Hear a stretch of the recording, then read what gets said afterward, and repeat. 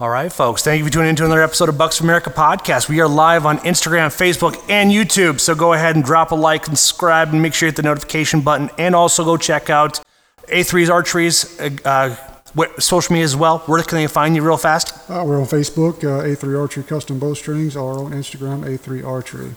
Perfect. I'm going to hit roll intro.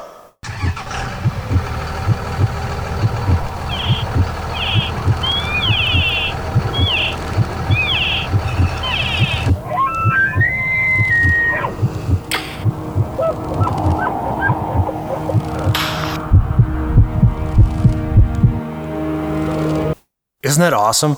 I spent literally 4 hours building it all custom made. I just grabbed pieces from all over the internet and put it together. And I'm glad it worked out for us. So anybody on YouTube and Instagram, or YouTube and Facebook, got to hear the introduction for it. So man, that's pretty badass. I was just sitting there listening to it going, man, that is pretty badass. Because it's I just wanted to figure out a way to really get the heart rate going, and what better than to be able to feel that energy coming through and driving out and getting set up, and then you have the perfect shot and just, man, it just worked out pretty good. Yeah, absolutely. So, Brent, how was your 2022 season? Not too bad. I've had better. First hunting season on a new property. So everybody knows we just moved to Wisconsin a year ago. And so learning the property, learning how the deer move through the property was a pretty good task. But we were able to put three deer in the freezer. I was just telling Jeff, first deer ever that I lost this year. I shot a nice buck. He ended up jumping in the river actually, and I didn't know this until this past spring when we had a little bit of a flood. But the buck actually was swept underneath a big log jam. No kidding. And so he actually floated up when we had the little flood come through the spring. Floated up and was actually hanging in a tree. So we do have his antlers, but yeah. Well, at least you're able to recover the animal at the end of the season. Yep. Man, well, and so did your wife get out a chance to hunt, or is she not? No, she's not a big hunter. Okay. She likes to eat deer meat, but she doesn't like the killing part. So I gotcha. Yeah, I completely understand. My wife has gone into complete 3D target mode, and that's it. She has no ambition to go out hunting, and that's I am not angry with that. It's that's fine with me. You want to get out there, you want to enjoy the 3D aspect of it, and still shoot. It's phenomenal. So now, keep in mind, folks, we're here to take questions as well. So if you're commenting on Facebook, Instagram, and YouTube, we'll be able to respond to any of the questions you guys have about A3 Archery and anything that's going on this upcoming season. So my 2022 season was busy. Sat tons of times. I had multiple opportunities. So every time I went out there, I said a little prayer, and I just asked the Lord to provide me an opportunity. Every time I said a prayer, He provided me an opportunity. Now it was up to me to take the shot. My first opportunity was back early October. Had a doe, walk out 25 yards, ranged everything down to it. And this is where my lesson came into play, is I didn't spend enough time at the range sighting in the broadhead with the sight to making sure that the flight path will be accurate. Because what had happened is doe comes out, full draw, put the pin on the heart, and the wind or the arrow drifted forward. And so it hit her right in that brisket, and it went complete pass through. So this was before I even saw that happening, because I've told the story a few times. But when she came out, and when I saw it go through her, it's oh yes, it happened so quickly. It's going to be a really quick, easy find, quick kill, fantastic. When I come across the blood, it's just blood everywhere. It's oh, this is fantastic. And recovered the arrow, called a buddy of mine. He showed up. His name's Ryan Woodhouse. I'm not sure if he's going to jump on the chat or not. But we went, and he came out and helped me look for it. We spent hours looking for him. Then we called another backup. He came out, helped us look for it. We still couldn't find it. Him and I tracked the deer over 300 yards. And we were coming up over different ridges and bounds, being here in the Driftless area. It's so if I hit her good, she's not going to want to run uphill. She's going to want to she's going to want to put distance between me and her, and then get someplace to basically recover in her mind. Well, that wasn't the case. He came out, we leapfrogged it. When we find blood, we put the stick there, walk a little bit further, found some more blood, and we just tracked all over there. We found really good blood consistently all throughout the place, but when we got done to it, we tracked her to a pond. She managed to make through it, and we thought we lost her from that point because the blood all disappeared. That took us a few minutes to get around there, and we found the blood again. She just jumped all up and around, back and forth after the pond. And then we find the last drop. It opens up to a wide open field. And it's like, anybody that's a hunter, you do not want to have that happen because it's like that deer can just go and just run. That's the thing. It's like they can go anywhere. Well, we thought she took off and went back in. Well, coming to find out, she took off up and out. So she went well over 400 yards. Wow. And just kept on running. Wow. And so I talked to Matt from VIP, and he was telling me, it's like, based off where you shot her at, it's like, I've been in your shoes. She's going to survive. So it's like, all right. And as Darren, Ryan, and I were just chit-chatting, we hear 2 coyote packs sound off in the distance. Well, somebody's going to be eating good, or she's going to survive the night. So we'll see what all happens after that. Then, after I got done hunting there, my friend from Toxin app, Jeremy, he invited me to come up and hunt in his land. And so we went up there, spent a few days up there. Day 1, or night 1, I should say, sat there, said a little prayer. Here comes this beautiful looking doe. But she had a fawn in tow. Then not even 3 minutes later, here comes a little spike come through. It's like, man, it's like, if she goes into rut twice, it's like, I think we might want to keep her around. Mm-hmm. And she gave me the mature doe. She came, checked the mock scrape, and just took off. Then everybody else just kind of just trotted along. And just kind of decided not to pull the trigger on any of those animals. And the following morning, we sat, nothing. Very cold, nothing. No, we figured like it dropped below freezing. We'd at least be able to get something up on their feet, but we had no movement, nothing on the cameras. So it is what it is. We just couldn't figure it out. We were playing the wind to our face because it's like the wind comes northeasterly, so it's like all of his tree stands and ground blinds are all set to work the wind in your favor. So no matter what you're doing, you have to purposely walk the opposite direction to blow your entire scent. We were walking. He's got 80 acres of property. We're walking all the way to the very back. That's where they're all bedded down at. That's where all the cedar trees are, just nice and thick. Really popular, really good place to hunker down from when the winter gets real nasty. Good water, good food, good location overall for the whole aspect. That following night, I had a forky come up. He walked up right in front of me. He gave me a broadside shot. I said my prayer. Prior to everything happening, he gave me an opportunity, and I decided to pass on it because it's like, well, we can't grow big bucks if we shoot small ones. And so we let him go. And that was pretty much concluded the end of my hunt. But a few days after I had left, come to find out we had a mama and 2 cubs walk no more than 80 yards from the stand I was sitting in. That's so awesome. That was a eye-opener there. But the night before I went back out there to shoot that little forky, that was when I brought my holster with me and a gun with me because it's like, I didn't know there was bear out here. And it's like, but it's Wisconsin, so you never know what's going to happen. Sure enough, it's like, I'm glad I brought it in. And so it's like, before I even came up here, I emptied out my magazine, switched to all full metal jackets because like I want to put as many holes as possible. But it is what it is. From there, we went ahead and just called it quits for the season there. But his wife, right during the rut, she managed to connect with a buck. Nice little, I think it was a 4x4, I believe, or like a 4 and 3. It's just one of those ram things, but it was an older buck, so the height wasn't there, but he's just thick and full of muscle and really good eating. Good. Nice. Yeah, so. Do you want to walk through your hunt? Well, we can. I mean, most of them were pretty uneventful. I mean, we fortunate enough to live in a very rich environment. So, all the does I shot were 15 to 20 yards, pretty much chip shots. I mean, every one of them fell within eyesight, except for the one buck. He took off running and went straight to the river. But, I got 2 does with the bow and then took the rifle out kind of end of season to put one more in the freezer. Phenomenal. So shot one with a 308 on a buddy of mine's property. So, can't wait for season to kick off this year. We're putting a lot of food plots in the ground. We've got about 50 acres of agricultural corn that's planted, and then we've planted about another 15 to 20 acres of soybean, field peas, corn. Okay. Stuff to let stand for the deer, through the winter.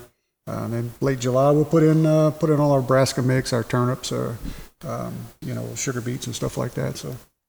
The nice thing about hunting public land, I don't have any of that responsibility. I just got to walk out there and shoot. So I had a fun experience this past. So I live really right next to the Cooley Experiment Forest. It's 2,600 acres, just absolutely massive expanse. But it's not easy land. It's up and down, and it's big bowls, stuff like that. And 45 minutes before shooting light was over with, I just said, like, well, hell, I'll go on out there. I'm only 5 minutes away. Wind was the wind was my favor. The thermals were my favor. I walk out. I'm probably walking about 200-300 yards in. And it's like, well, I'm not going to go too far because it's already getting dark. So it's like, well, for S&Gs, I will just bleat. And sure enough, I bleated 3 times. And about 5 minutes later, I hear something walking through the forest.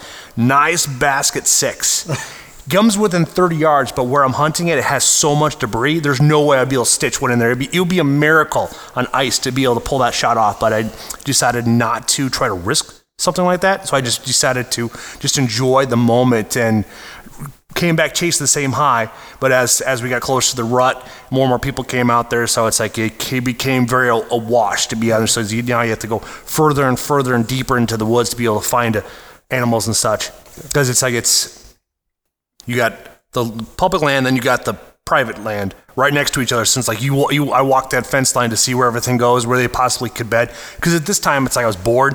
This is a couple sets into November, and it's like, well, there's enough people out here, scents everywhere, so it's going to be. And then we got upcoming rifle season, so it's like I don't even touch the woods at that point in time. And I just walked through the whole thing. There's a lot of good spots in there, but it's like you needed to be in a saddle to be able to get up into it. I'm a ground and pound guy, so it's like I just don't feel. I like to be able to be on the level with them. It's a whole nother experience when you're in the same level for them, and you can feel them staring at you, but they don't know what it is. Just from a couple of seasons ago, I was in a ground blind, or not even a ground blind. I was just backed up into the bushes. I had a doe walk in 7-8 yards. And the fact that it's like it was so much fun trying to slowly reach my hand out there, inch by inch, to grab my bow, and still managed to draw on it straight over the back. Complete clean miss. So it's like, happens. And the worst part was that same day is the day I forgot my rangefinder 80 yards away from in my truck.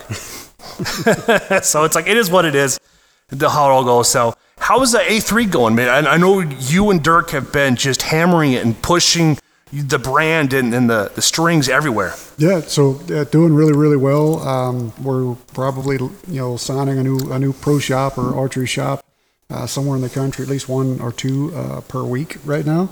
So doing really well. We picked up our staff. Finally got those guys trained, onboarded. It's taken about 8 weeks to get them to where we're actually seeing productivity lift. So our lead times are getting shorter. But yeah, no, we just keep pounding, keep putting quality bowstrings out there, and it just seems to, Dirk helps a lot and I do a lot, but we see a lot of organic growth, people telling people, so we just keep that going. So. That's exactly right. If it wasn't for Seth, I wouldn't be here today. But now it's like our group of friends, we just tell everybody to switch to it, and everybody has a very positive reaction to the strings, because I got the Incredible Hulk sitting right behind me here.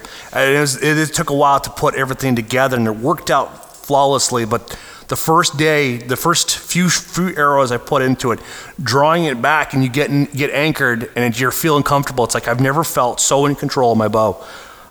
I've shot probably 4 or 5 different strings over the last decade or so, but this is by far the most, has shown through the highest quality that you can actually get out of them, and your process is so streamlined.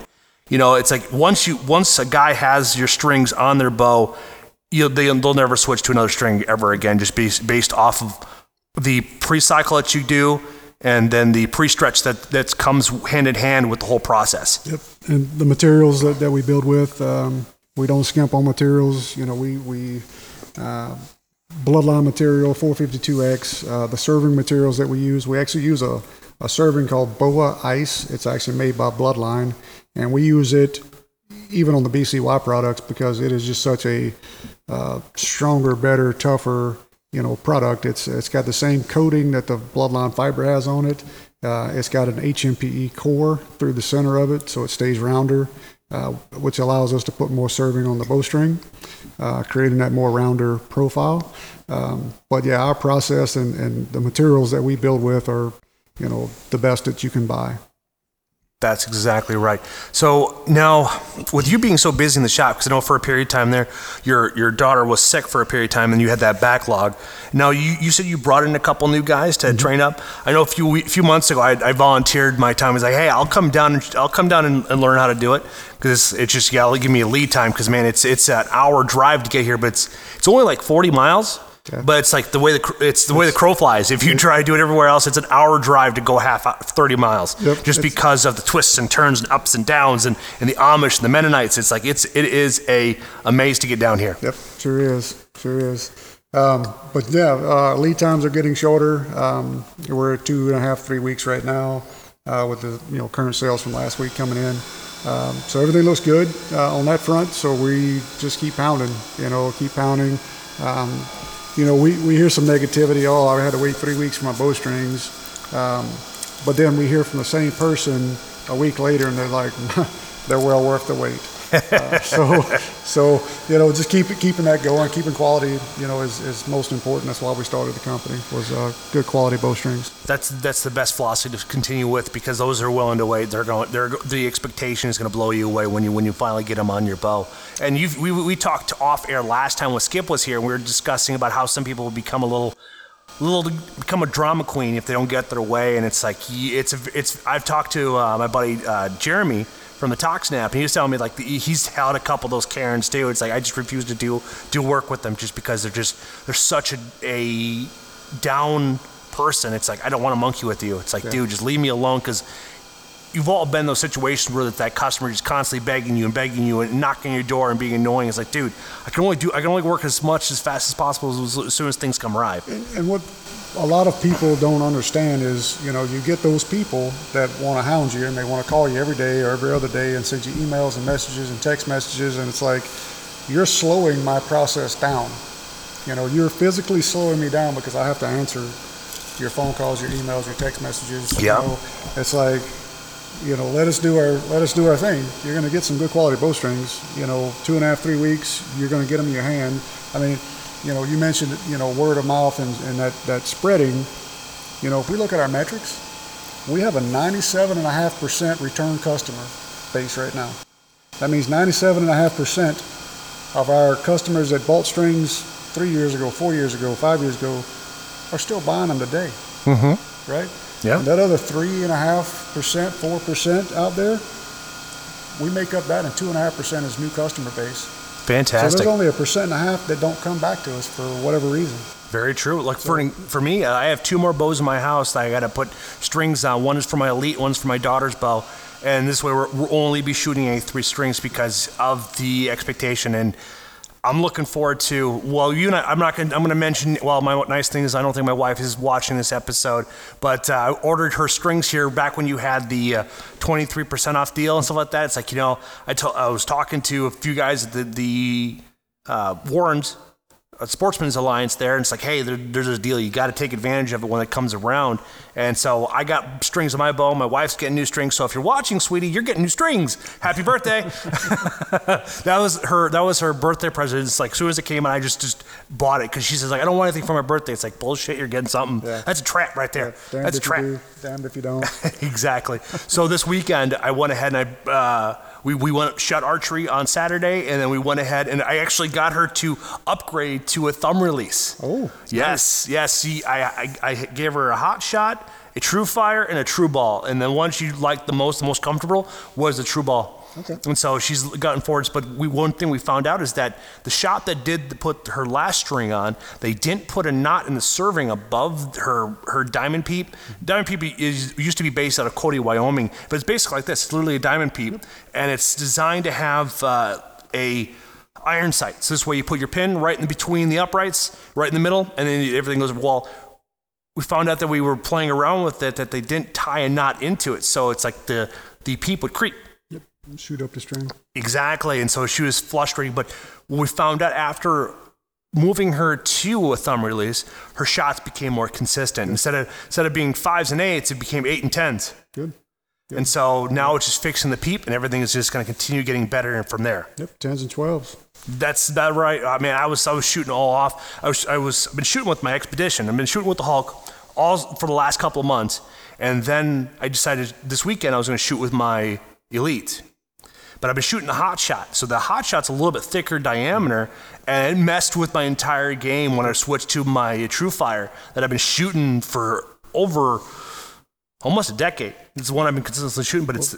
Those, depending on where the head's at on a handheld, it changes your point of impact. Exactly, and that's... longer head, where the head's swept at, it does change your point of impact. Yeah, but I shoot Carters, and the reason I shoot them is because I can go from a hinge release to a thumb button release, and they're all the same point of impact because the heads are all the same. Mm-hmm. So, but yeah, no, it definitely mess you up. See, for me, it was the comfort of it, because it's like the diameter. Because the True Fire, the forefinger that they have, the forefinger edge they have, it's actually a small diameter head, and then the grip, the handle itself is smaller.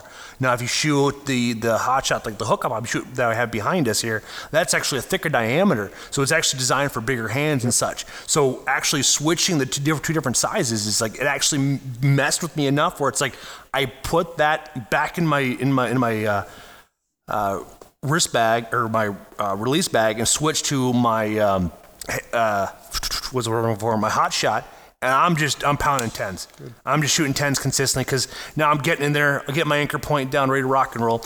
And before I even showed up today, I looked homeless. So Saturday after we got back home, we showered.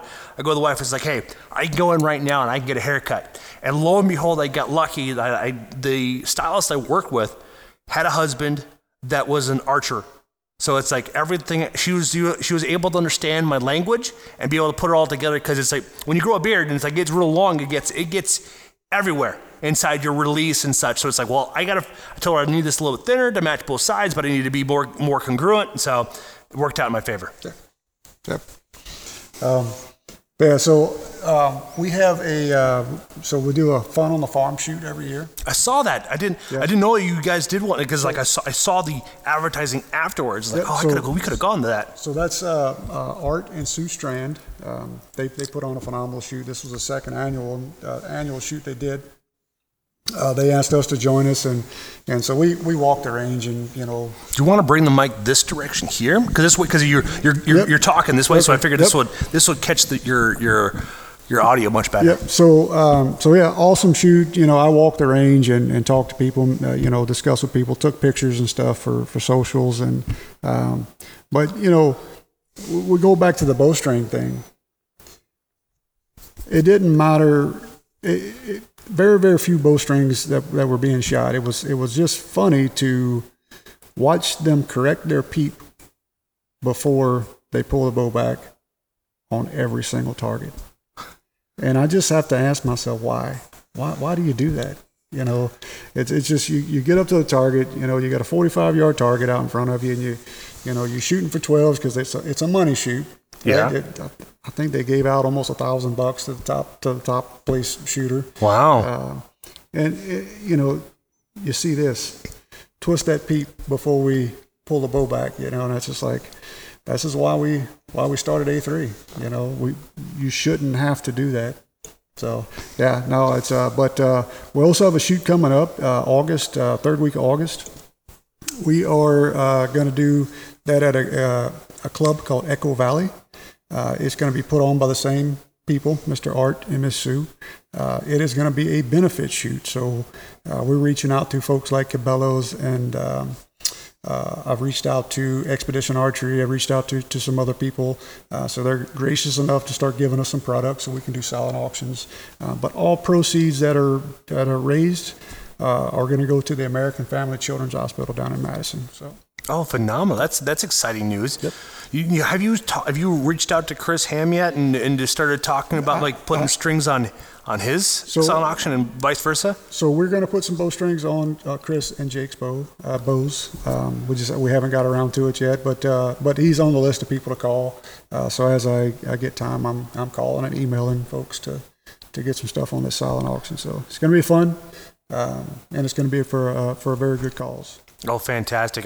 I because the nice thing is with Chris, like everybody in his friends group, all of us pretty much shoot A3 rings, A3 strings. So it's like he's going to be shocked. They've got the R100 coming up in Sparta here, and the nice thing is I have the week I'm off from the Thursday prior, and I'm off all that week. So it's like my vacation ends on the R100. So it's like I couldn't plan it for better. Nice. We're so looking forward. The only downside is my daughter can't make it this year because she shot it last year. I think she did 25 targets overall out of the 50 that we were able to attend. Yeah. So man, it's just a fun shoot. And the only downside, I have no idea how hot it's going to be in the middle of July because if there's no wind, if anybody shot the Sparta gun club, man, it gets just muggy and swampy, and it's like they're just dead calm in there. But usually you'll see Dan McCarthy will be there. He was there last year, so there are some people that are able to stop, and that is I guess you want to almost call it the home field because Reinhardt's based out of Wisconsin, so that's a stop. But I wish they would do it like earlier in the season since it's not so hot. Right. Oh, and then Iowa's not that far away, and then I have some friends of mine that are on the board there at the Blackhawk Archers there down in Iowa, and it's like the rumor has it they might be able to pull the R100 to their field, and they got a kid shoot coming up the last weekend of July. Now that's also the same weekend as the Beast Mode King of the Hill 3D one. So my wife wanted I had to make her provide a direction on which way she wants to go with it. Because otherwise it's like, well, I want to shoot the Beast Mode because I shot last year and it's a lot of fun and it definitely lets you know how out of shape you truly are. And but it's fun though. It's just absolutely a blast. And then we have that one, but it's geared toward the kids, and it's like they have phenomenal camping. They have places where you can pull up a camper. They have cabins. They're only 10 minutes south of Waterloo, so it makes life very, very easy. And it's the inconsistent comments that I got from everybody that chooses it. They didn't think they were appreciative of the ones that we have up here.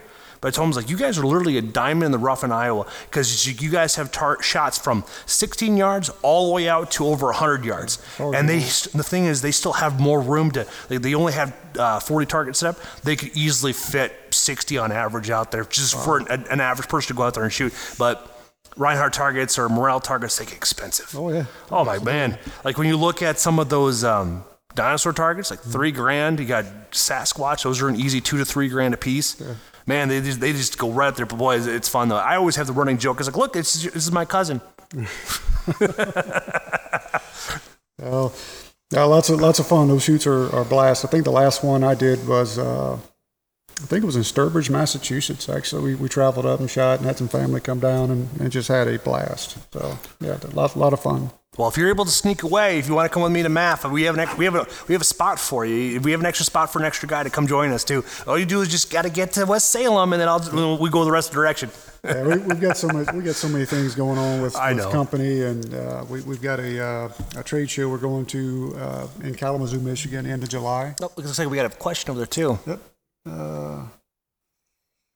What were the details on the benefit shoot? So that is still being worked. We do know it's going to be third week of August here in Viroqua, Wisconsin, just outside of Viroqua. So more details to come. Just stay tuned to our Facebook pages. I'll share with Jeff, and we'll get all that stuff ironed out. But yeah, just stay tuned. More info to come. So now you were talking. You have a trade show coming up. Mm-hmm. Yep, it is the Mobile Expo Hunters. So, I've seen those guys. Mobile Hunters Expo. Yeah, they were just in Tennessee. Yep, they were just in Chattanooga. Going to be in Kalamazoo, Michigan, in the last week of July. So we're going there. We're gonna be their featured product there. So there's going to be some seminars, some talks, and stuff like that. And we've got a small hand in our portion of the film festival. So lots of fun. Awesome. So are you guys going to go, because Iowa's the last stop, are you guys going to? Nope, we're going to go Kalamazoo, and that's going to be kind of be our show for the year. So we look forward to it, look forward to meeting, new customers, new vendors. Should be a lot of fun. Sure. That sounds like a blast then. No, because I know you guys don't do a whole lot of trade shows. Now, is that because you don't need to, or is this that it's not, their ROI is not there? No, the ROI, even if it's a small piece, it's worth it. But growing a company, being my wife and I started this company, and we're the ones that still work here. So anytime we pull one of or both of us out of here, it hurts production. So But by hiring a couple people and getting those guys trained, it kind of gives us the ability to start going to some of these trade shows. So for sure, the big one we hit every year is ATA. ATA was a lot of fun this year. I went and worked with Skip at his booth and Mark with Bloodline at his booth, so I kind of bounced back and forth a little bit. But yeah, ATA is always a whole lot of fun. Oh, for sure. Next one on top of that, like for the Midwest, is the Iowa Deer Classic. I mean, that's got over 300 exhibitors, and you always get to see some innovation there too as well. I've gone to the Dells this year, and it felt like I was just going to a farm sale. They just had a bunch of farm equipment on there and stuff like that, or just a bunch of folks that are doing outfitter hunts. Right. Well, this year I happened to get lucky. Now, for those who follow me, I did a podcast with Brian Sparks and Travis Bigger with Bigger Bucks Outdoors out of Illinois.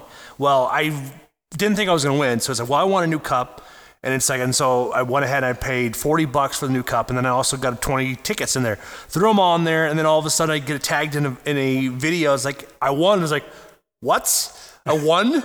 It's like, this is awesome. It's like, I get to go down to Illinois, so it's like this fall I get to go down to Illinois for a guided hunt down there on their 9,000 acre property, all free range. So it's all low fence. So it's just all open farmland in Illinois. So I'm pretty excited about that. So $460. I'm not too bad. I'm not too angry about that. It's a lot easier than trying to win a hunt down in Iowa. Right. Yep. Absolutely. And you know what? Lucky you, man, because I have never won anything. That's my thoughts too. It's like I wasn't thinking, but ever since I met my wife, I've been able to win a little bit more frequently than I used to. So which was always pretty cool. But she's got this specific fold, and like when we were going through our engagement and such, we would go to these different fundraisers and we would win. It was crazy. Like this ring right here, $50 for this ring. Normally retails like $300-$400. So it's like, we got a whole bunch of random things for free. It's like we just couldn't believe the luck that was coming our direction. So it's like, well, we got pretty blessed on that aspect. Yeah. Yep.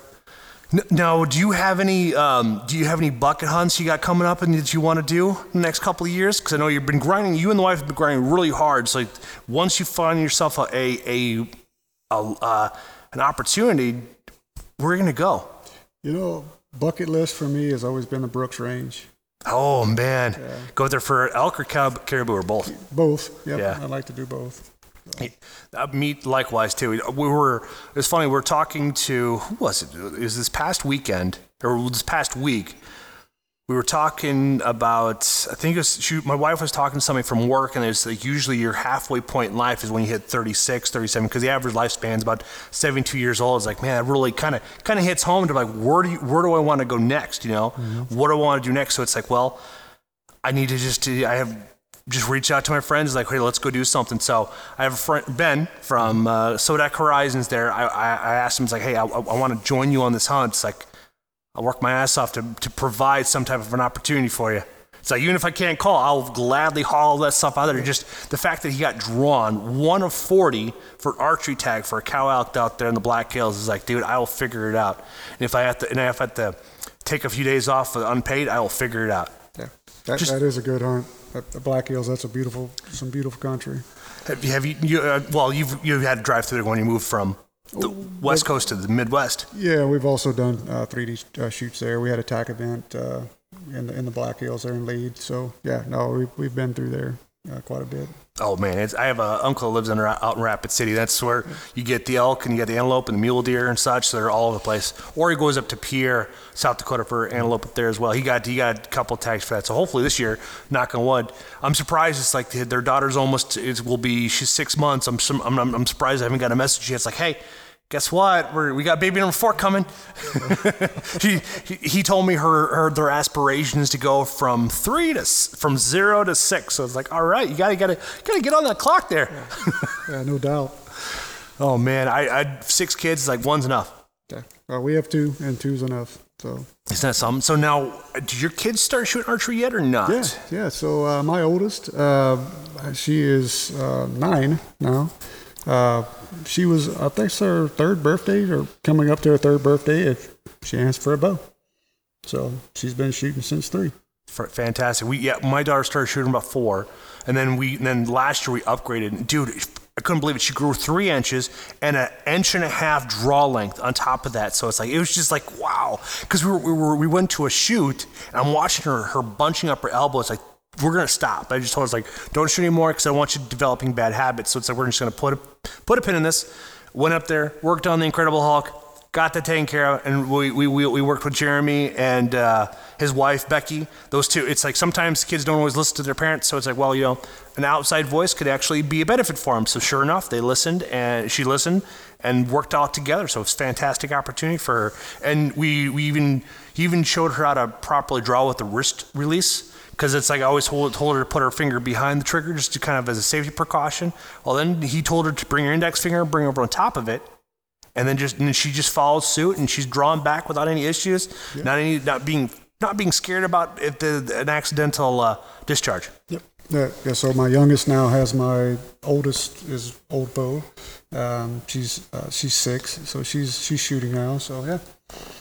Yeah, with the whole family of archers. My wife shoots, so we all have fun with it. So now, for your own pleasure, do you actually get a chance to cut your own arrows and fletch them, or do you outsource that? Nope. I do all the work here in house. So prior to moving to Wisconsin, we actually had a pro shop in Washington State. True, that's correct. So yeah, we still have all the tooling, all saws, and I've got a lazy Susan with bits and burgers on it, so we can sit there and do 6 arrows at a time. So it makes life a little easy. Yeah, no kidding. That's what I found out too. It's like having 3 of us shoot in the house. Like, it's expensive real fast. Yeah. So I built a customized cutting saw with a Dremel tool and stuff like that. And my buddy Travis Ragstad from Dangler Case, he's like, please tell me you squared your arrows. Like, yes, I did. The only thing is I didn't realize I didn't do is on one of the arrows, I missed cleaning the inside of it out. So when we shot the Swamp 40, second to last target, I buried it in there and I pull it out. I was like, oh, I am missing the insert. Apparently, I put enough glue on there. It did. Obviously, it didn't hear as much as I thought it would. So, you live and learn. So, nice thing is inserts are fairly cheap. Yeah. So, but it's like I shot to my first half dozen of victory. I was very impressed about this finish they put on there even further, because it's like the shields. They switched. Shields went from Black Eagle to victory, and I was like, that finish on it is really nice. I didn't have to worry about putting any arrow lube on it at all. Yep, I've been hearing really good things about them. So yeah, no, I currently shoot Black Eagle, but always open to look at a different arrow. So, but yeah, I may have to give them a shot. Yeah, I was because I've used to start off with Bloodsport just because I wanted something cheap and easy to shoot. Well, then when I shot my buck, it broke off. So it's like, well, time to get some new ones.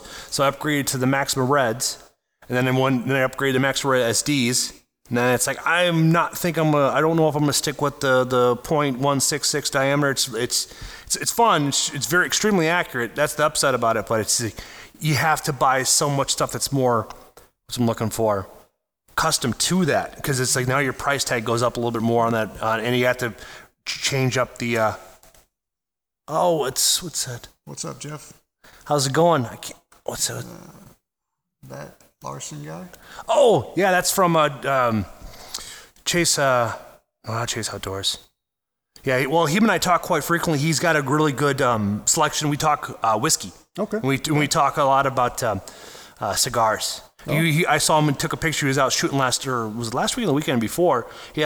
Took a picture of a glass of whiskey and a cigar. And I know it's not you, it's Christian, but yes, Larson. But Christian showed me his picture of whiskey, and it's like I wasn't sure what the cigar was, and it was a Deadwood. They're based out of El Salvador, I think. Don't quote me on it. But then he asked him which one it is, and it's like, it's he told me it was Deadwood, and it's like, is that the Fat Betty? And it's like Fat Bottom Betty. It's like, oh yes, it's like fantastic cigar. It's the size of it. It's the thickness of a turbo, but not the length. Okay. Solid smoke, good flavor. And that was Jeremy that turned me on from the Toxin app. Okay. Yeah, Jeremy's been buying a bunch of bowstrings here lately, so I know business must be good for his shop. It's keeping the lights on essentially. It's not to. It's one of those things where it's like a New Auburn. I don't know if you haven't been up there yet, but New Auburn's only like maybe 500 people. Right. So it's a little bit of a struggle. So it's like we'll see what all happens with it. But he's been really focusing heavily on the Toxin app and getting out there. But I talked to the guys, Jeff and what's his business? Efron, Jeff and Efron from the Mountain Arch or the Western Hunt Fest. Yep. They got theirs coming up. Literally, they have that event comes up in 9 days. It's the same week as Mountain Archer Fest in Beaver, and it's like if I was the one driving, that's like I would definitely go swing by and say hi to those guys because we can get done shooting there and we can be well. I wouldn't say we'd be able to be there on the same day on Sunday, just because of how far apart it is. But it'd be nice to hang out and talk to those guys. Then a couple weeks ago, I had Hunt Wallet on the podcast. Mm-hmm. That app is pretty cool. Have you ever? It's like I don't know if you had a chance to play around with it. I haven't had a chance to play with it yet. No, I haven't. So some of the key factors are like it allows you to keep track of all your points from all your different states. Has all of the hunting guides in there, all the brochures. So that really helps have everything in one location. And then you splash in the opportunity to be able to put your gear in there. And you actually put date stamps in it. And we talked about some key things that were kind of eye opening. Like one, it's like replacing your batteries in your what the heck am I talking about here? Headlight, yeah, because that happened to me when I shot that doe. My headlight died, and I had to all use my phone, and I'm watching the percentage tick down. It's like, and after that conversation, I went through all of my headlights, replaced all the batteries, no matter what, because I can't remember how old some of them are. Yeah, no, but having good gear too. So headlights are something I don't skimp on. I buy the Petzl. I may be pronouncing it wrong, but we go, Montana hunting 12, 13, 14 days at a time, and I don't ever have to change my batteries. So they run for a couple weeks. We run them pretty much every night. So, but yeah, no, change batteries and headlights, that's for sure. But if you guys haven't checked out the Toxin app, Toxin app is awesome. It's got all your, Jeff can tell you more, but it's got all your, where your shops are at, where your shoots are at. It's a great resource. I have played with that app, so. Yeah, exactly. He put some time into figuring out building your specs on your bow and getting your FOC and all that fun stuff. He's put a lot of energy into it. Now he's just trying to figure out a way to build in the community aspect of it and such. And so there's a lot of opportunities from it. I had with it too, it's like you can find the R100 shoots in there. You can find the HJ USA, the Beast Mode, MAF in there. I believe TAC is in there too. Don't quote me on it, but I believe TAC is in there as well. Yep. So he's done a really good job of making sure he gets all the key ones. And he also has push notifications, so that's nice too. So based off of your GPS, they'll let you know what's going on in your area. So this way, then you can be able to figure out what you want to do and how far you want to travel. Especially here in the Midwest, we have a lot of opportunities, except for when you get to.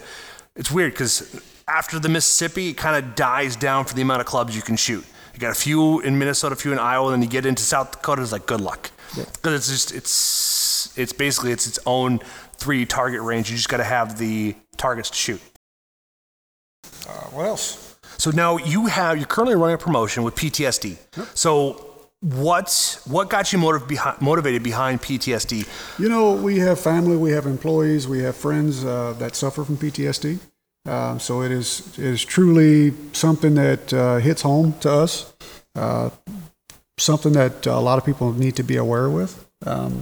It's not the traumatic experience that you went through. It's how your brain processes it, right? Mm-hmm. So, being aware that people do have issues and, just supporting them. So that's our main driver. We do have a group down in Texas, Veterans Creed Outdoor. They have some chapters in other states. I think they're touching 6 or 7 states that we're going to do something fun with after this month. We'll look at the proceeds from the people who use that promo code, and then we'll do some bowstrings and maybe some other fun stuff for their annual gala coming up. So yeah. And now just to recap on it, so it's PTSD all capitalized for the 15% off discount. Yep. Good. There you go, folks. Yeah. So now, one thing that is commonly said in the HJ USA podcast with Chris is like everybody's gone through a 9/11. You just don't know what it is, and it's like a friend of mine on the podcast, Al Quackenbush. He was there for the Las Vegas shooting. My 9/11 was my son dying in a car accident. So everybody can relate to PTSD in some way or another, and you are hit it around the head on how you go through and process it, because it's like for some folks they're able to get past it rather quickly, or they'll compartmentalize and then it'll fester and then go from there. Yep. Retreat Sportsman's Club, August 13th Yep, that's Quentin. That's Art and Sue's son there. So Retreat Sportsman's Club, guys, August 13th, the weekend of. That is the benefit shoot date. So. Okay. All right, then. And so then also for those who are watching, too, they got the HHA USA shoot coming up on July 8th and 9th. That will be in Toma Warren shoot there. That used to be the kickoff point, so I'm not quite sure what's going to happen if that's going to maintain the same thing. Okay. 40 knives. Hi. Let's see here. But that one right there has been a staple in the area for it, and I'm going to be there. A bunch of other folks are going to be there at the Toma Warren shoot, so it's one of those things that pulls a lot of people from Minnesota and Iowa that come up to it, and even some people from all the way from down into Illinois. Usually, traditionally, it's been the first shoot of the season, and it's great because it's like when we do it in May, absolutely gorgeous, and then a few weeks ago, back at the end of April, we did the HJ Mission 25. I believe that's when that was. But that was in Verona, Wisconsin. That one was a huge hit. We had Tyrrell Basin with the endurance race from Beast Mode. Then we had the 3D shoot there in Verona at I can't remember the name of the club of it. But they also brought in skeet shooting. Oh. Yeah, they brought in, there's 60 shooters there. They came in all over the country from Texas, Iowa, Minnesota, Wisconsin. And 60 people was pretty impressive for the first one. And I was talking to one of the guys there at the Tyrrell Basin because he had, I can't remember the gentleman's name. I know I could see it on top of my head, in the tip of my tongue here, but what it was, he was on he was on America's Got Talent. Yeah, I think it was one of those TV shows that he managed to make it to one of the finalists and such. And Chris Cruzy, there we go, Chris Cruzy, excuse me. He was there performing, awesome live, knows how to handle a crowd, very entertaining, solid voice. You can also listen to his podcast on HJ USA's podcast there too. It was a couple weeks back and such. And while I was there, talked to a gentleman that came out from Indiana, and he says it's like he shoots traps so competitively.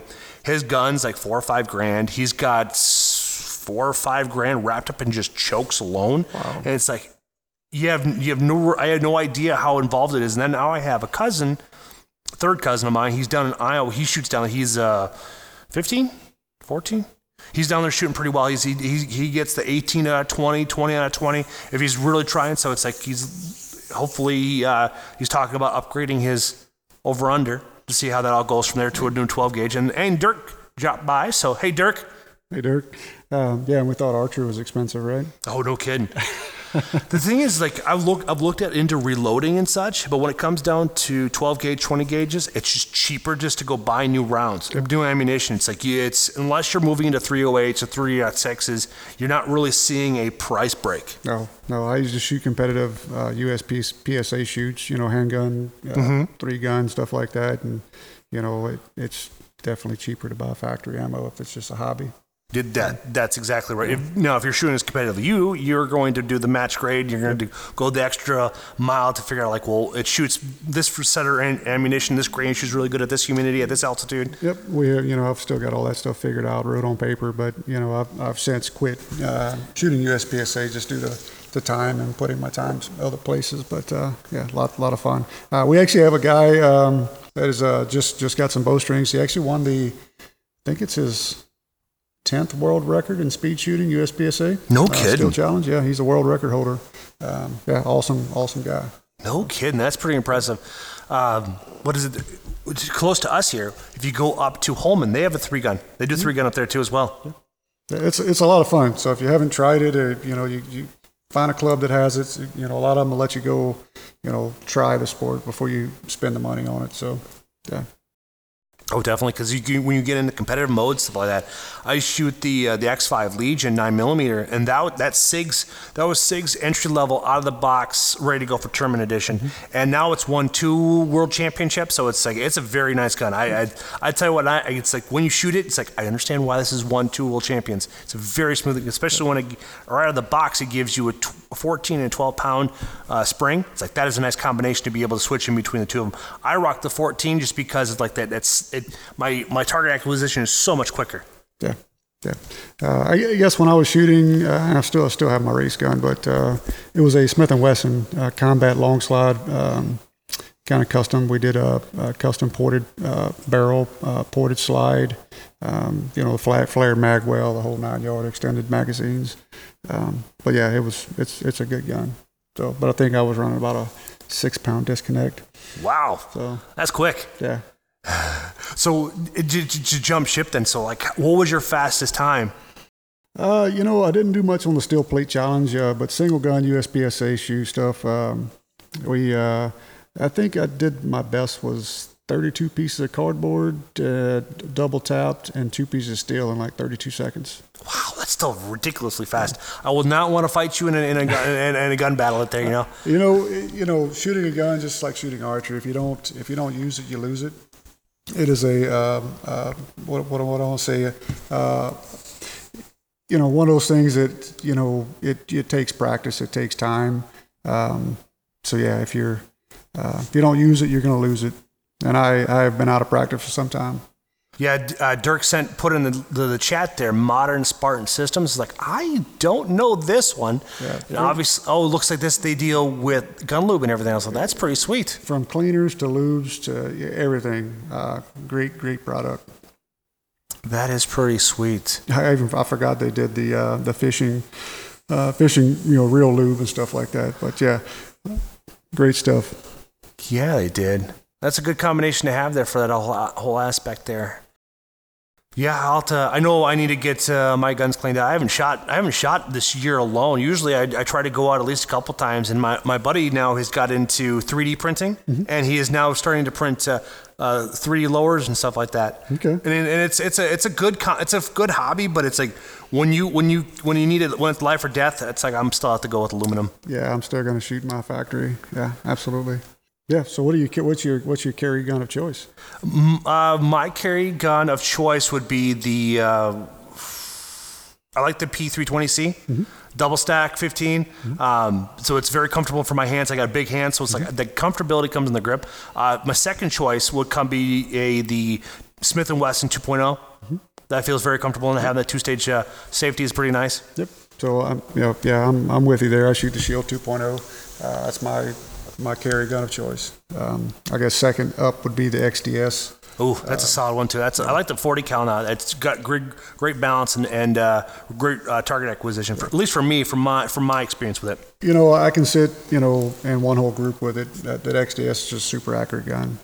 When I say one whole group, we can put 50 out of 50 in the same hole. Super accurate right out of the box. So yeah. Now, when it comes down to ammunition, do you prefer your own match grade, or do you have a manufacturer that you prefer over everybody else? I've been shooting Fiachi. I've been having really good luck with Fiachi. Just getting just a straight full metal jacket for targets. I guess for personal defense, I just run the Hornady. I think they're self-defense rounds. The Hornady self-defense. Never had to use them, so couldn't tell you other than practicing how they do. So I'm the same. I use the I think it's G2 or G4 147 grain. It's what the cops use around here and stuff like that. And I did in practice. They perform extremely well. I have not had to use them in real life, knock on wood. So I hope I never have to use it. But that's one. Or I traditionally stick with Winchester. Winchester has always been very consistent for me over the last 30 years of shooting. Yeah, and I can tell you, just if you want something to plink with, you find the Remington full metal jackets on sale. That's just another great round. I mean, I've never had, any, squiblos or nothing has happened with those rounds. And I've shot thousands and thousands of them. So correct. Yeah. If I'm shooting 22, CCI has always been my go-to. If I'm going out there hunting, it's CCI. They shoot consistently. The price point's very competitive, and it's just they have a really good consistency when it comes down to their quality that they really come out of the factory. Yep, I would agree. That's all I use in my 17 HMR is a CCIs, and yeah, they're phenomenal. If I didn't put all the money in this bow, that would have been my next long gun. Is a nice bull barrel 17. But now, since we're still talking on guns, so a few months back, my brother-in-law hits me up and is like, "Hey, got some family guns here that I want you to keep these in your family." And so my aunt and uncle or uncles, they called my sister out. She went out there and they were going through all of my grandma's stuff and from storage unit. They just stopped paying on it. And luckily he was there. He happened to scan the room. He saw this tall cylindrical carpet essentially all wrapped up in there, and come to find out there was 5 firearms in there. So there was a side-by-side 12 that is my great-great-grandfather's, and it wasn't a stagecoach gun. It's full long barrel, full choke, or the full length barrel, side-by-side, and it actually still works. The brake still works. I'm not going to shoot it, but it's we're going to turn it into a really nice decorative piece. Yeah. And then it came with 322s, 2 Winchesters, like the 22 270s or whatever those youth guns. Yep. Then we had I can't remember it's an Clint Allen or something. Don't quote me on the name of it, but it's like the company went out of business in 1915. So the gun's at least 100 years old. Wow. And then we have an Ithaca 20 gauge with a patent pending from Waseca, Minnesota, choke on it. And it's a bird gun essentially, but it's so cool because it's like I've never seen an Ithaca. You're probably familiar with them, where everything you load and eject from the down port. Yep. Yeah, my dad said he wants that. I was like, no, I'm gonna hold on to that one here. You better hold on to that one. Yeah. So as soon as I got them all, we took pictures of the serial numbers and took enough pictures, sent them on to our insurance company. So this way they're all insured, because it's like these are family heirlooms, never going to get replaced again. Yeah, you need to get a value put on them. Yeah, that's our next thing. But get you a good copy of the gun Bible or one of the other ones, and get you, because they break it down every year what guns are worth and what conditions. That they are. I haven't bought a gun Bible in a while, but those are the ones to have. I bought one for my uncle, because he had a wide variety of guns over the years from the military and such. So I was like, well, here, you can, this would, as a Christmas gift, here you go. You can have this, because it's like you have enough guns to actually have this be valuable to you, so you can go through everything like that. Yeah, so yeah, it was pretty impressive. But what my brother-in-law impressed me the most was he took the time, and him and his dad sat down. They cleaned the action, they cleaned the bolts, they cleaned everything to ready to rock and roll, to fire off. So it was pretty neat. And they even went through one step further and made sure all the blue. They didn't go through the bluing, but they gave us options to restaining the. I think it's the 20 gauge still has a wood stock, and the double barrel has a wood stock to it as well. Yeah, it's nice to get those old guns and keep them in the family. Yeah, it's like I'd ask my dad the stories behind some of them, because he's the only one that's still around that actually has the details behind them and such. Yeah. For being 70 years old, he's still quite sharp as a tack. We had his 70th birthday here, Memorial Day weekend, and buddy of mine, the co-host, we try to figure. We start playing back in January. It's like, well, so what do you like all the details and all stuff like that? And so we came up with, well, it happens if it's raining or if it's sunny outside. So we had 2 options for that. We decided just to go. We'll just bring the food and water, because in this way then everybody else can bring their own beer, and then make life easier for themselves. Because it's like that's just gets really expensive to bring on a keg, and it's just. Plus the Memorial Day weekend, sheriffs are always coming through town, so it's like we don't want to risk anybody getting a DUI. Yeah. And so, yeah, we had 70, 80 people. I mean, he had a busy week, essentially. It's like, I think there wasn't one day that he didn't have at least one beer. Oh. And then I introduced him to Curveball. It's a Wisconsin barbecue beer, or whiskey. And my friend Ryan came in clutch, and he picked up a bottle for him for his birthday. Nice. I'll have to try that one. I haven't tried it. It definitely throws you for a loop for how tasty it is. The colder it is, the better off you are. It's kind of like Fireball. Okay. But nowhere nasty as Fireball. Oh. Yeah. Interesting. Curveball. I'll have to give it a shot. Exactly. And looks like Dirk sent us another one here to check out.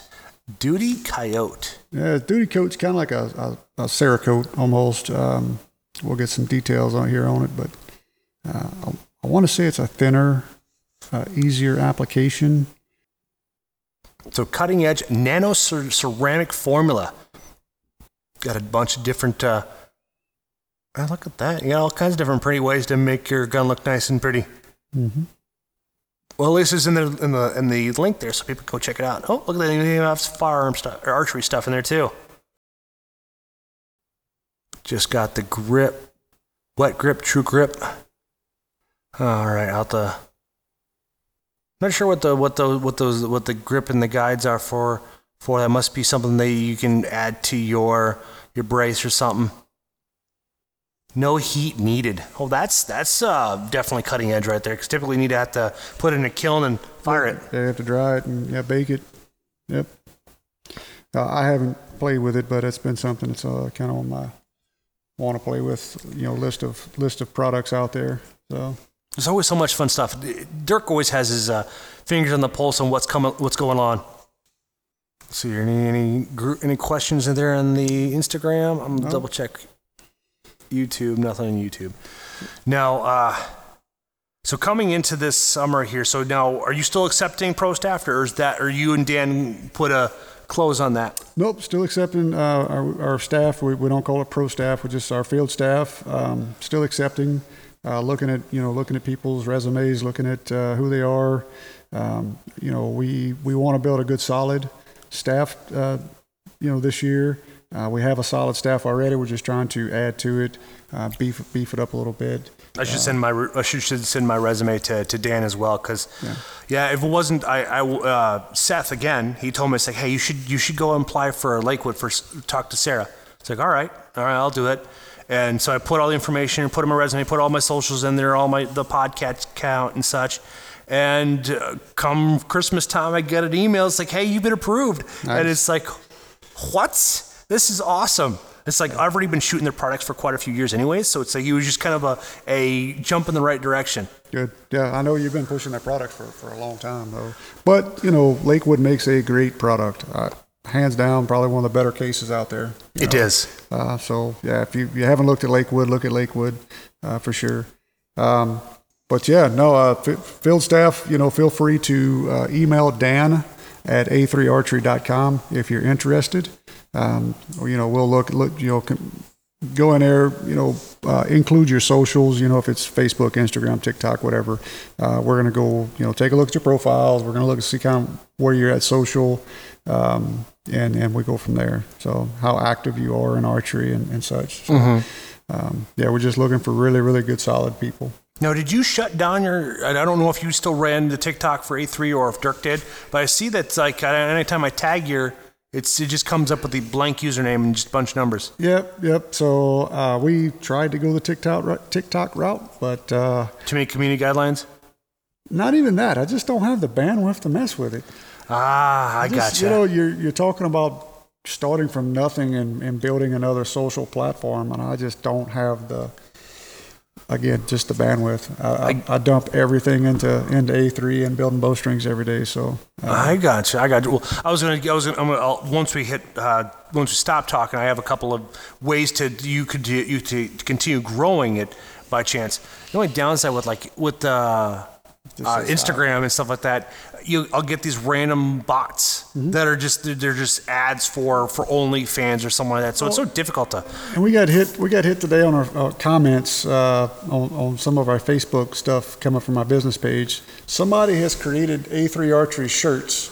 Yeah. And and is trying to sell them on our website or on our Facebook, and I'm like, really? Yeah, they do. They've done that to they've done it to HHA. They've done it to me. They've done it to Sodak. They've done it to so many people and stuff. That's all you can do is you just ban them. It's like I don't even know if they actually deliver, because it's like I wouldn't even want to give them money, because you open up the account, it's definitely fake. Well, the bad thing is if somebody's like, oh, A3 gear, because we did just launch a bunch of merchandise on the website. Yeah, I was wanting to get to that. And you get this link. Oh yeah, I'm gonna buy some A3 gear, and they go to it, they buy it. They're not affiliated to A3. But the next phone call that I get is going to be somebody that spent money on a T-shirt that wasn't A3. Yeah, that's the scam that's running through it. It seems to be running pretty rampant with the whole aspect of it. TikTok is for bearded butt slackers. Shakers. Butt shakers. Oh well, I don't have a butt, so it's like it's pretty much a board. So it's like you go from my back to my calves. It's like that's how flat it is. Dirk, it's another outlet, social media outlet that I think we probably need to eventually get, just not there yet. Oh, definitely. That's the thing where everything's going, because the way it looks like right now, Facebook is MySpace, Instagram was Facebook, Snapchat is Vine. So it's like, but if you look at this historically wise, that's where they're at in their career. It's like they're coming down to the end of it. It's just the way it all works out. Because even with Rumble, it's got a good platform there. You have Go Wild with Brad Luttrell. They're based out east and such, but they're struggling to keep their app in the iTunes store and the Google Play Store too, because it's social media for outdoorsmen, so it's tough. Then the other app that I find that's like really kicking ass right now is FishFin. It's strictly for fishing, but you can do bow fishing and stuff like that on there too. Yeah. So that one is like you could set up your own store. Okay. And sell from there. If you're a guide, they don't take a cut from it. So it's like, let's say I want to sign up for A3 Outfitters, and I book a hunt through you.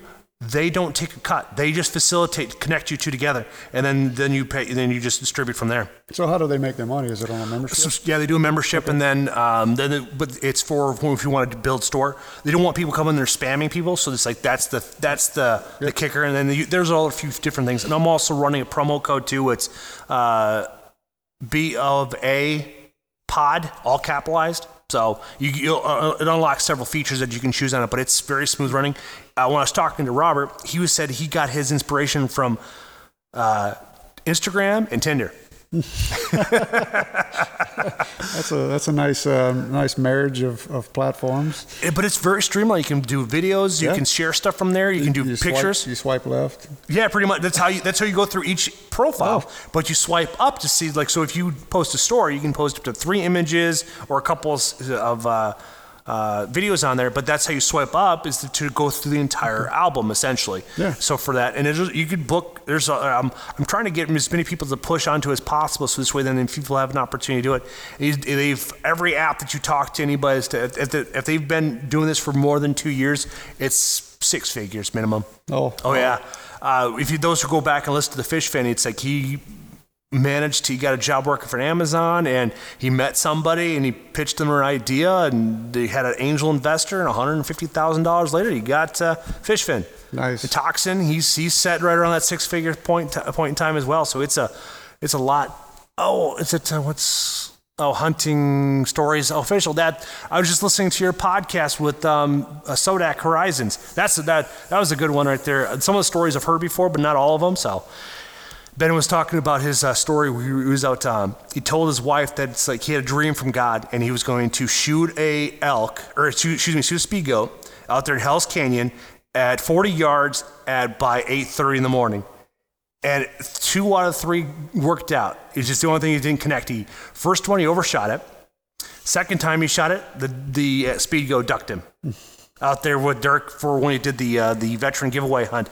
And it was just like, that's just so funny that he's like, if he just stuck with his gut, he would have been fine. He would have put an arrow through it and been done with it. Yeah. It just happens. We've all been in those shoes and stuff like that. And the whole story of how he approached to it and going up over the bend and ranging it, and it's just funny how everything all worked out. The fact that if the third thing would have connected, if the arrow would have connected, it'd been all right on the money. Nice. Let's back up. You were talking about the FishFin app, and you mentioned bow fishing, right? Mm-hmm.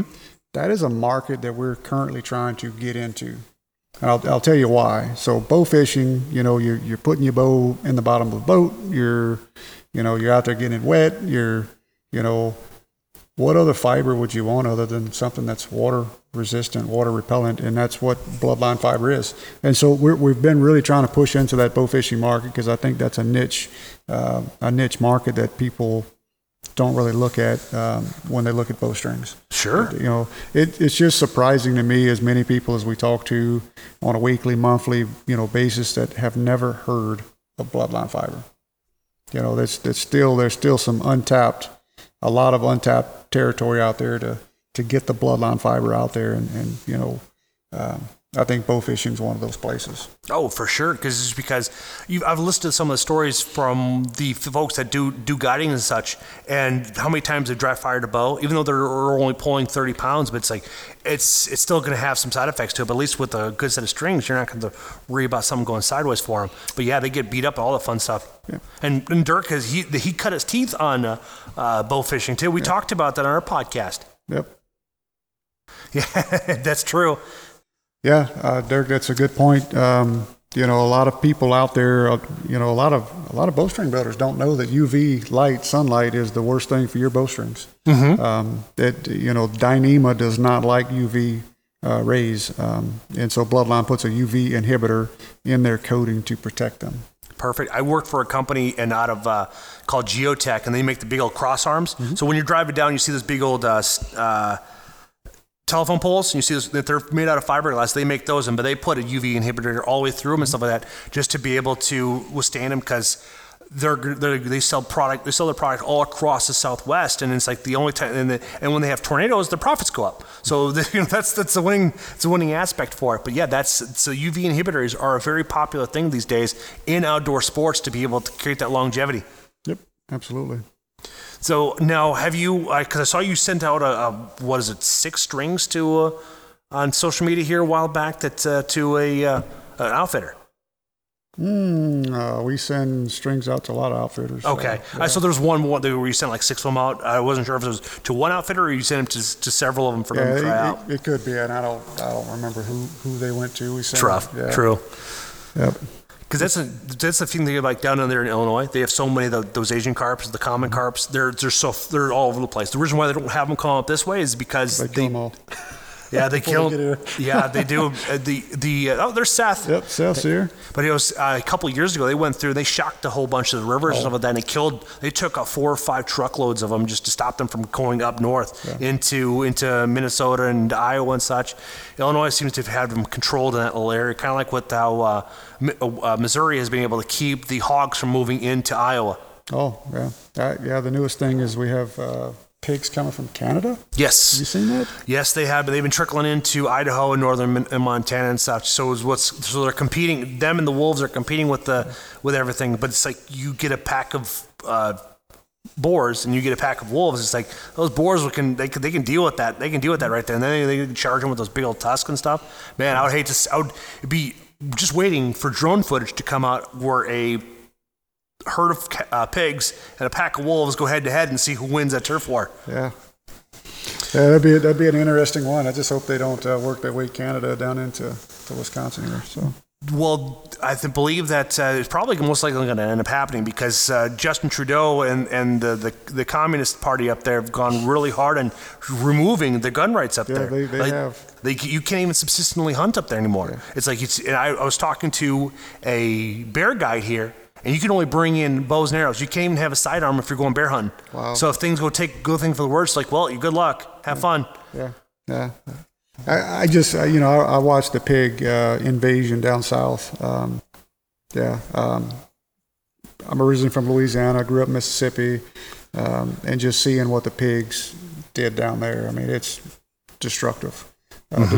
Destroying property, just overrunning. You're taking everything from your other wildlife. I mean, it's bad.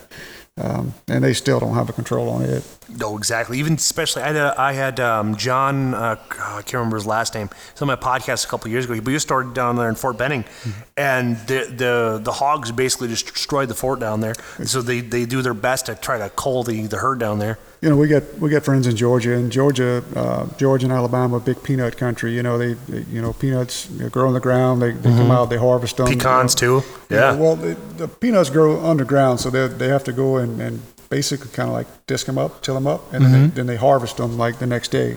But we watched a 5 acre field get pulled up, and before the farmers could get out the next day, the 5 acres was gone due to hogs. It's just absolutely horrible.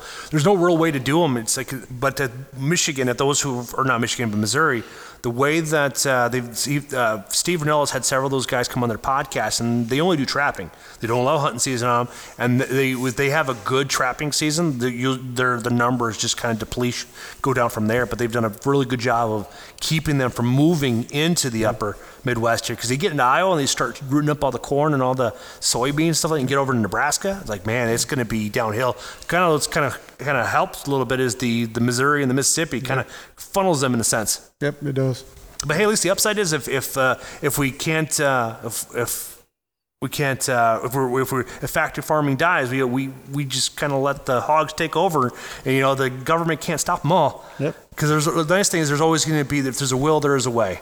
Right. But I believe from what the people have talking about, the hogs that William Randolph Hearst did back in the turn of the century, 1900, because he passed away in 1930s or so, but he brought them out there for him to personally hunt, and they just kind of crept their way through Oregon and Washington and making their way up there.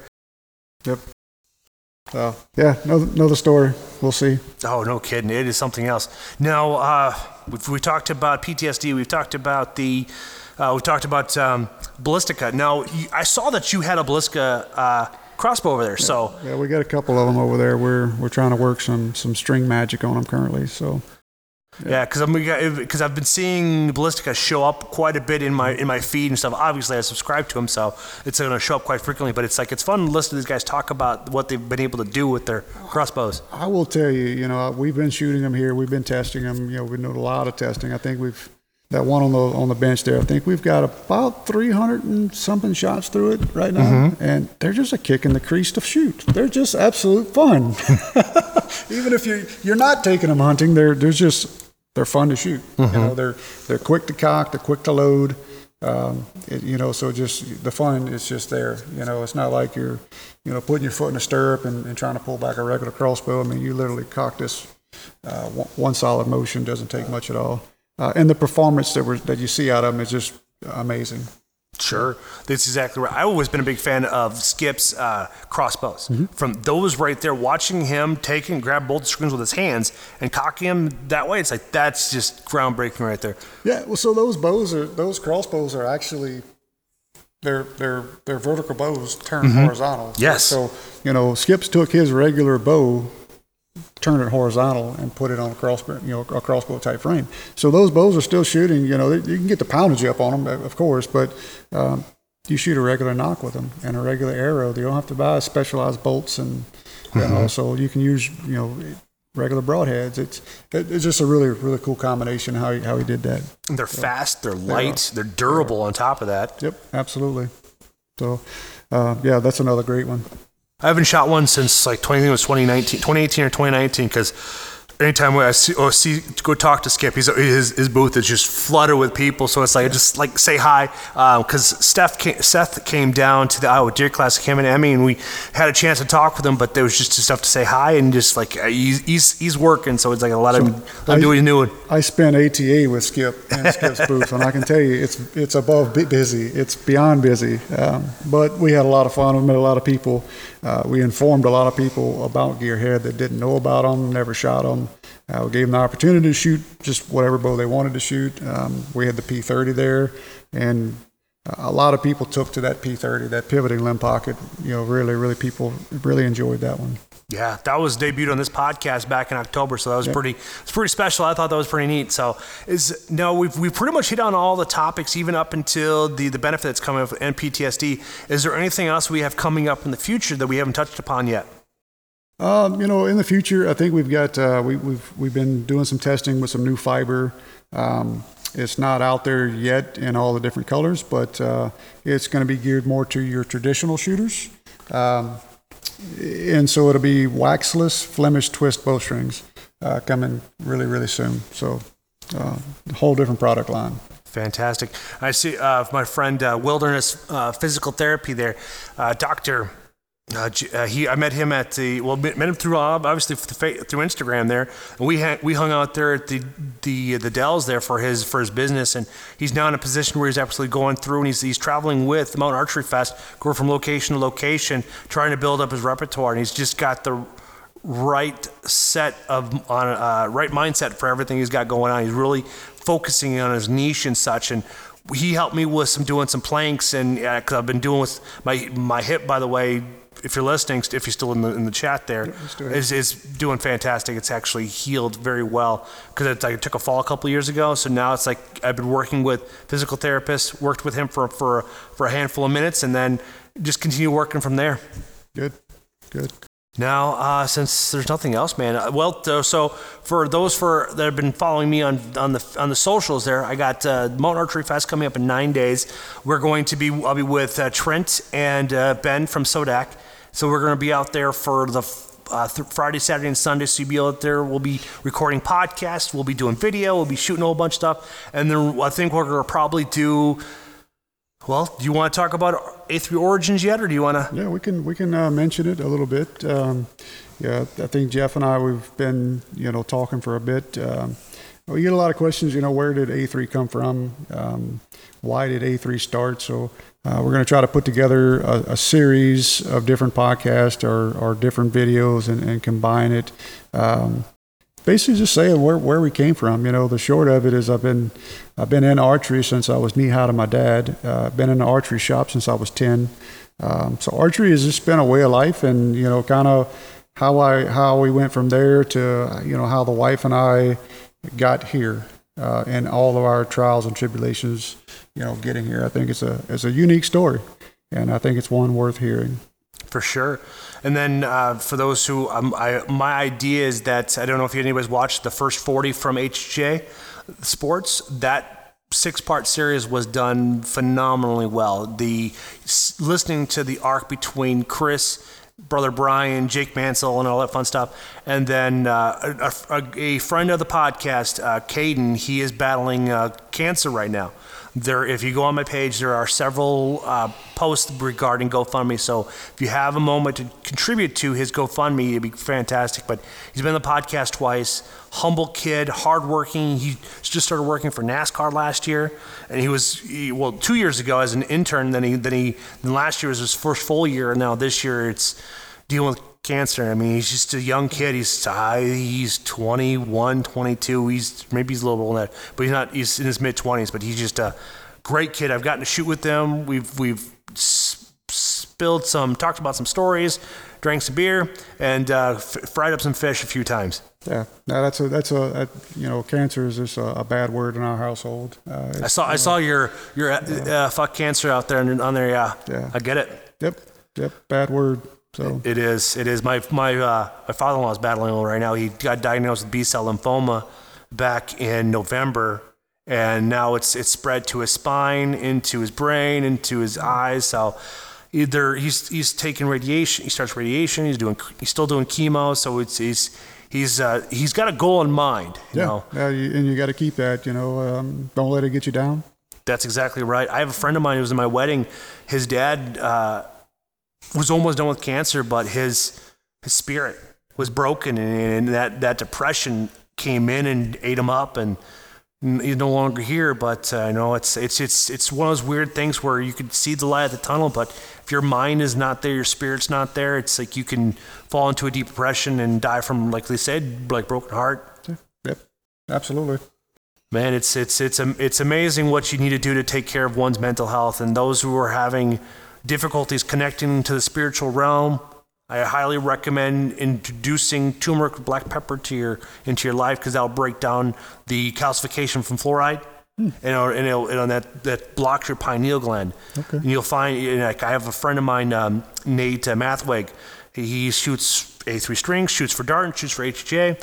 And he started introducing it too, and his connection with God and his spirituality is definitely I've gotten stronger over the last couple of years, and definitely for myself too as well. It's amazing what you do when you bring in the Lord into your life. It just makes things really do prosper when you have that aspect in your life. Yep, I would agree. Things start laying out and coming together.